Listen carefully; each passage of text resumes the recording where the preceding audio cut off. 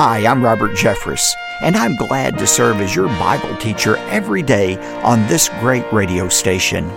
On today's edition of Pathway to Victory. Powerful praying begins with a right relationship with God. In James 5:16, James said, "The effective prayer of a righteous man can accomplish much." When James wrote that, he could have been referring to Abraham. He could have been talking about David, a man after God's own heart. But he wasn't. He was talking about Elijah. Welcome to Pathway to Victory with author and pastor Dr. Robert Jeffress. You've heard from pastors and Bible teachers that prayer is a powerful tool. But do you really feel like your prayers hold any power? Today on Pathway to Victory, Dr. Robert Jeffress shares how to unleash the power of prayer in your own life. We're looking at secret number 5 to choosing the extraordinary life. Practice the principles of powerful praying. Now, here's our Bible teacher to introduce today's message. Dr. Jeffress? Thanks, David, and welcome to Pathway to Victory. As we continue our study, we're calling Choosing the Extraordinary Life. Remember when Elijah, the prophet, got into a showdown with the idol worshippers? It's one of the greatest moments in the Old Testament. Well, in just a matter of 2 months, I'll be hosting the 2023 Pathway to Victory Tour of Israel. The dates are April 25th through May 5th, and one of the places we'll see is this very same place where Elijah called down the fire from heaven. We'll also visit key locations where Bible prophecy was fulfilled and where prophecy has yet to be fulfilled. So, while there's still space available, go to ptv.org. You can look at the itinerary, discover all the information, and most importantly, reserve your spot while there's still time. To complement our current teaching series, I've written a best-selling book, and it represents decades of personal study and preparation. My book is titled Choosing the Extraordinary Life, and the subtitle is God's 7 Secrets for Success and Significance. Frankly, I think the reason this book became a bestseller is because it speaks to a need we all have, to move beyond the mundane routine of everyday life and have a life that's marked by purpose and eternal significance. This book is yours when you give a generous gift to support the ministry of Pathway to Victory. And it comes with a one-of-a-kind life application guide that will help you put these important principles into practice. More details later on, but right now, it's time for us to get started with today's study from God's Word. Today, we're going to be looking at the 5th secret for a successful and significant life. It's found in 1 Kings 18, and we're calling today's message, Practice the Principles of Powerful Praying. In our series, Choosing the Extraordinary Life, we're looking at Elijah's 7 secrets for success and significance. And today we've come to secret number 5. Perhaps it should be secret number 1. And that is significant people learn how to unleash the power of prayer. And that's what we're going to talk about today and next time, about how Elijah is a perfect demonstration of someone who unleashed the power of prayer in his life. Our study of Elijah has brought us to 1 Kings chapter 18. If you have your Bibles, turn there. We've come now to the most familiar episode in Elijah's life. When people think of Elijah, this is what they think of, the famous contest between the gods on top of Mount Carmel. When we come to this story, some people like to focus on the futile and the fanatical antics of the prophets of Baal. Other people focus on the miracle of the fire falling from heaven to consume the sacrifice of Elijah. But the real focus of this story is Elijah's prayer that brought down the fire of heaven. Yes, Elijah is to be commended for his courage in confronting these prophets of Baal and Asherah. After all, he was outnumbered 850 to 1.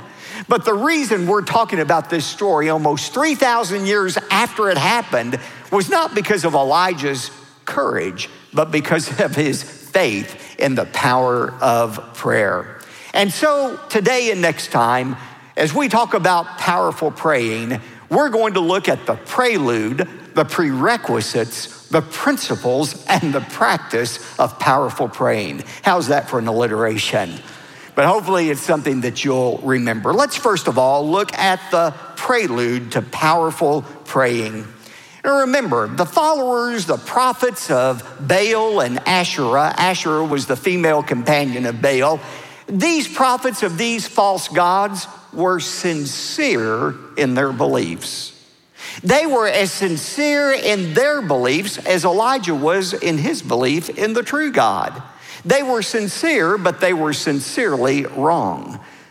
Sincerity is not the key to being right in life. You've got to be sure your faith is in the right object. They were sincerely wrong in their belief in the power of Baal. And so God wanted to clear up the matter once and for all, and he moved in Elijah's heart to propose this contest on the top of Mount Carmel. The rules of the contest were very simple. Elijah stood on one side. The 850 prophets of Baal and Asherah stood on the other. Each would take an ox and cut it up and put it on their respective altars without lighting the fire. Now look at verse 24. Elijah said, "Then you, that is prophets of Baal, call on the name of your God, and I will call on the name of the Lord, and the God who answers by fire, he is God." And all of the people answered and said, "That's a good idea." Verse 25, so Elijah said to the prophets of Baal, "Choose one ox for yourselves and prepare it first, for you are many, and call on the name of your God, but put no fire under it." Then they took the ox which was given them, and they prepared it, and they called on the name of Baal from morning until noon. That's from 9 a.m. until noon, saying, "O Baal, answer us." But there was no voice, and no one answered. And they leaped about the altar which they made. You have these false prophets begging Baal to answer them, but he doesn't answer from 9 until noon. Now remember, noon was when the sun shone the brightest. Certainly, this could have been a time for an instantaneous fire to lap up their sacrifice, but it didn't happen. Look at verse 27. And it came about at noon that Elijah mocked them. He made fun of them. And he said, "Hey, call out with a loud voice, for he is a god." Maybe he's a little hard of hearing, though.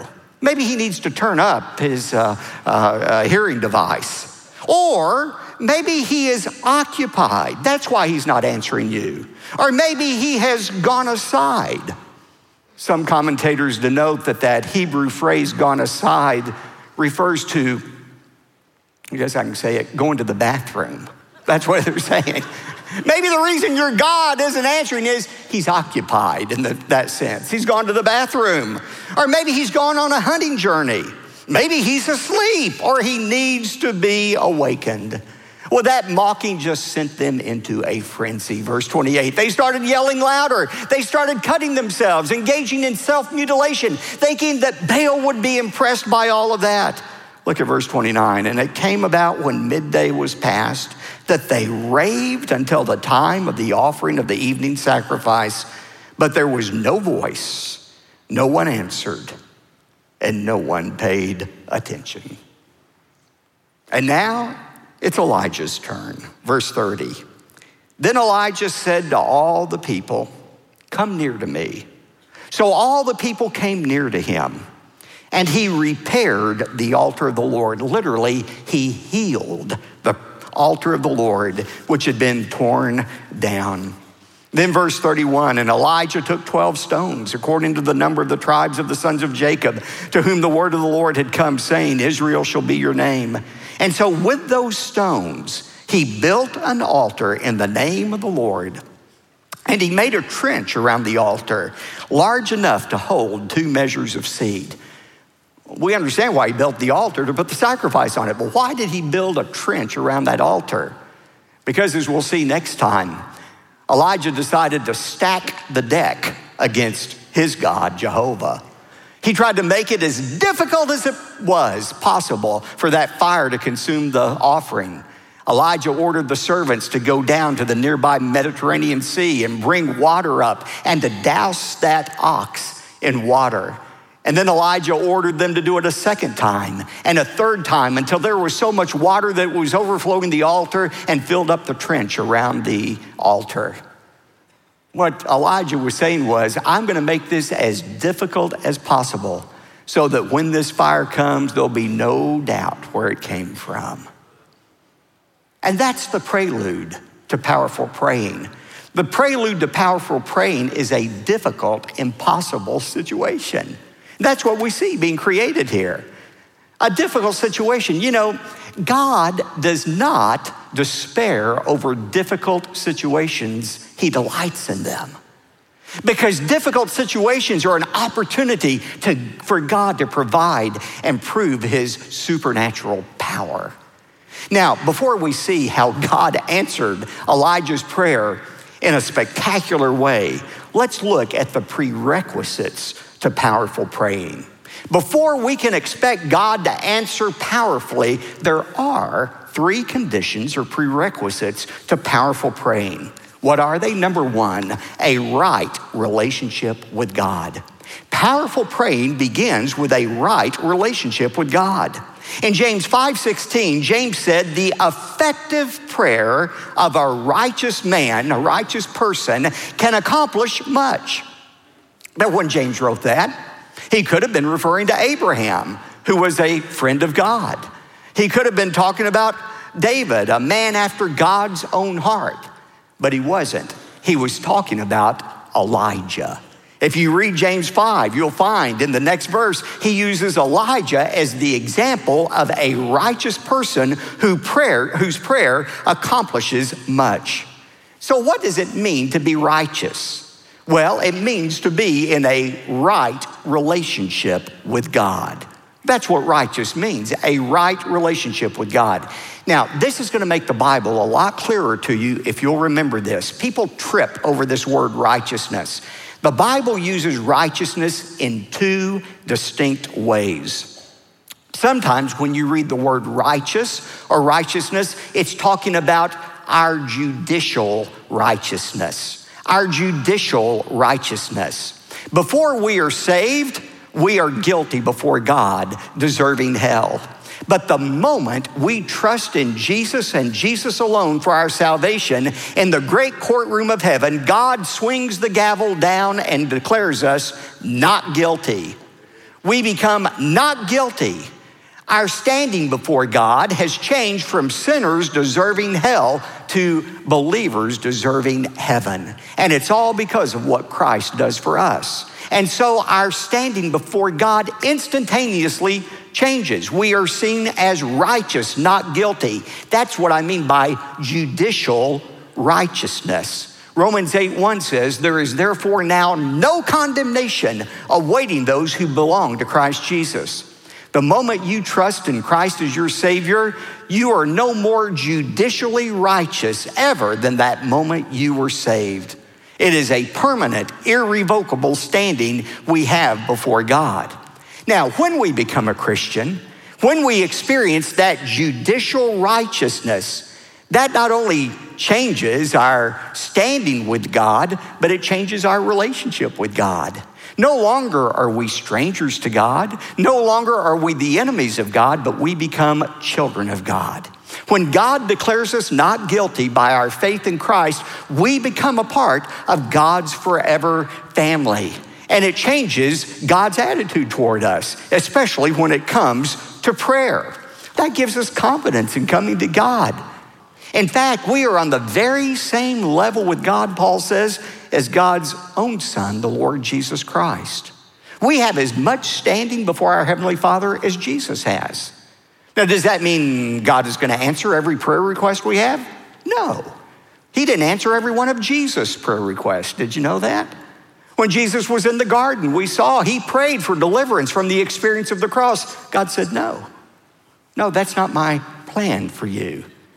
But we do have the confidence when we pray to God, if we are judicially righteous, that God hears us and will answer according to his will. John said it this way in 1 John 5:14. Now this is the confidence which we have before him, that if we ask anything according to his will, he hears us.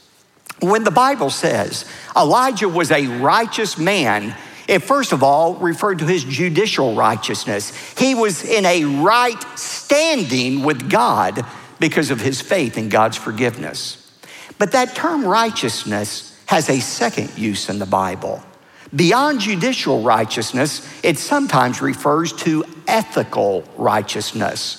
It's the way we act after we're saved. Judicial righteousness refers to our right standing before God. Ethical righteousness refers to our right acting before God.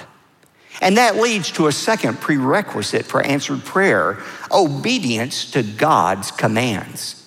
Make no mistake about it. God hears and answers the prayers of those who obey him, and he turns away from the prayers of those who disobey him. In 1 Peter 3, verse 11, remember, the word of God says, turn away from evil and do good. Verse 12 says, for the eyes of the Lord are upon the righteous, and his ears attend to their prayer. But the face of the Lord is against those who do evil. God honors the prayer of the righteous. Pastor, are you saying you have to be perfect in order for God to answer your prayer? No. When I talk about ethical righteousness, I'm not talking about perfection. That's impossible for any of us. But ethical, practical righteousness involves two things. Write them down. First of all, it involves the primary desire of our life. The primary desire of our life. Somebody who is truly righteous has made pleasing God the focus of his life. You know, in 2 Corinthians 5:9, Paul says, therefore, whether we are at home or absent, our desire, our ambition is to be pleasing to him. Somebody who is righteous has as his primary desire in life the desire to please God. Doesn't mean he always pulls it off, but he always wants to pull it off.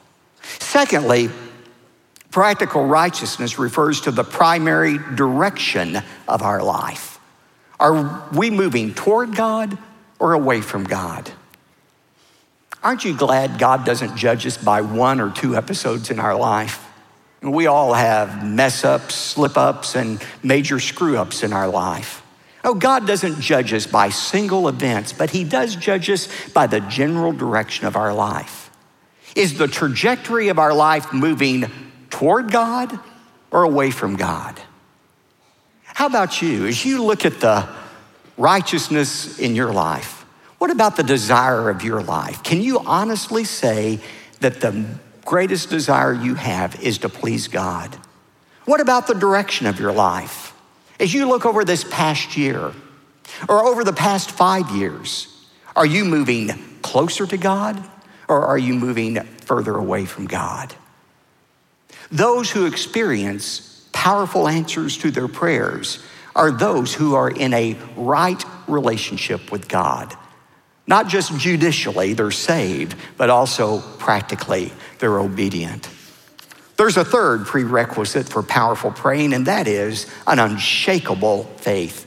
As you look at Scripture, there is an inseparable link between faith and answered prayer. Just look at some of these verses I've jotted down for you. Matthew 17, verse 20. If you have faith as a mustard seed, you will say to this mountain, move from here to there, and it will move, and nothing will be impossible to you. Or Hebrews 11:6, without faith, it is impossible to please God. For he who comes to God must believe that he is, and that he is a rewarder of those who seek him. Or James 5, verse 15, the prayer offered in faith will restore the one who is sick, and the Lord will raise him up. And if he has committed sins, they will be forgiven him. Do you see that relationship there between faith and answered prayer? Now here's the question. What does it mean to pray in faith? And this is where so many Christians get it wrong. So many Christians today equate faith with positive thinking. They think if they can just believe that something is going to happen hard enough, if they believe it hard enough and long enough, God will be forced to answer their prayer. Remember that little children's story we all read? I think of it often when I think about this. The little engine that could. Remember the little engine? It was going up the hill, chugging along, saying what? I think I can, I think I can, I think I can. And it makes it to the top and over. A lot of people think prayer is like that. Okay, here's what I want to happen. I really want this to happen. So Lord, I think God will. I think God will. I think God will. I think God will. I think God will. And then God's going to act. That's not faith, ladies and gentlemen. That's presumption. That's not what faith is. You know what faith is in the Bible? Faith is believing that God will do what he has promised to do and acting accordingly. And that's why Elijah had such confidence in God. God had already revealed to him, as we'll see next time, what he was to do on top of Mount Carmel. God had told Elijah about this contest. And when Elijah prayed, he was praying in faith, believing that God would consume that sacrifice just as he had promised to do. What does that mean for you and me to pray in faith? Well, listen to this. When we pray for a child or a loved one to be healed from a physical disease, when we pray for a promotion at work, when we pray that a relationship important to us might be healed, we may or may not be praying according to God's will. We just don't know. In those instances, God's will is best seen in the rearview mirror by what happened. So in those situations when we don't specifically know what God's will is, for physical healing, for restoration of a relationship, for material benefit, what are we supposed to do? You know what it means to pray in faith in those situations? It means to boldly ask and quietly trust in God's will. To pray with faith doesn't mean we don't ask God. It means we boldly tell God what is in our heart. Lord, this is what we want. But then we quietly trust that God will do what is best. Not my will, but your will be done. That's what you call praying in faith. However, when we pray that God would give us power in sharing the gospel with an unbeliever, when we pray that God would give us victory over temptation and sin in our life, when we pray that God's name would be glorified in our lives, we don't have to have any doubt because we are praying according to the will of God. And that gives us confidence in our prayer. The same kind of confidence and power Elijah experienced on Mount Carmel when he offered that simple prayer that brought down the fire from heaven. A prayer that we're going to look at in detail next time. We've only scratched the surface on this topic, and so I've set aside tomorrow's program to learn more about practicing the principles of powerful praying. I hope you'll make it a point to join us next time for the conclusion of this study. And just before our time's entirely gone for today, let me urge you to get in touch with Pathway to Victory while there's still time to request your copy of my best-selling book, Choosing the Extraordinary Life. This book, based on the life of Elijah, is written for anyone who's tired of the vicious cycle of sameness and anybody who's ready to break free. In my book, I'll help you identify God's 7 secrets for success and significance in life. And to help you put these lessons into practice, I'm including a practical life application guide with thoughtful discussion questions for every chapter. A copy of my book, Choosing the Extraordinary Life, and the Life Application Guide are yours when you give a generous gift to support the ministry of Pathway to Victory. Plus, I'd be pleased to include the brochure I've designed to accompany this study.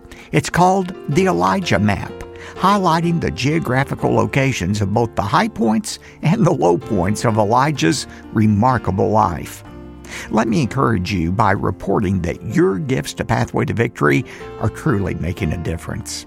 I'm happy to relay that our program is now heard and seen by more people than ever before, including our growing audience in Ukraine, Russia, and Israel. So thanks for supporting Pathway to Victory with your generous gifts so that we can touch lives on all points of the globe. David? Thanks, Dr. Jeffress. You're invited to request your copy of the best-selling book by Dr. Robert Jeffress, Choosing the Extraordinary Life, along with the Life Application Guide, when you give a generous gift to support the ministry of Pathway to Victory.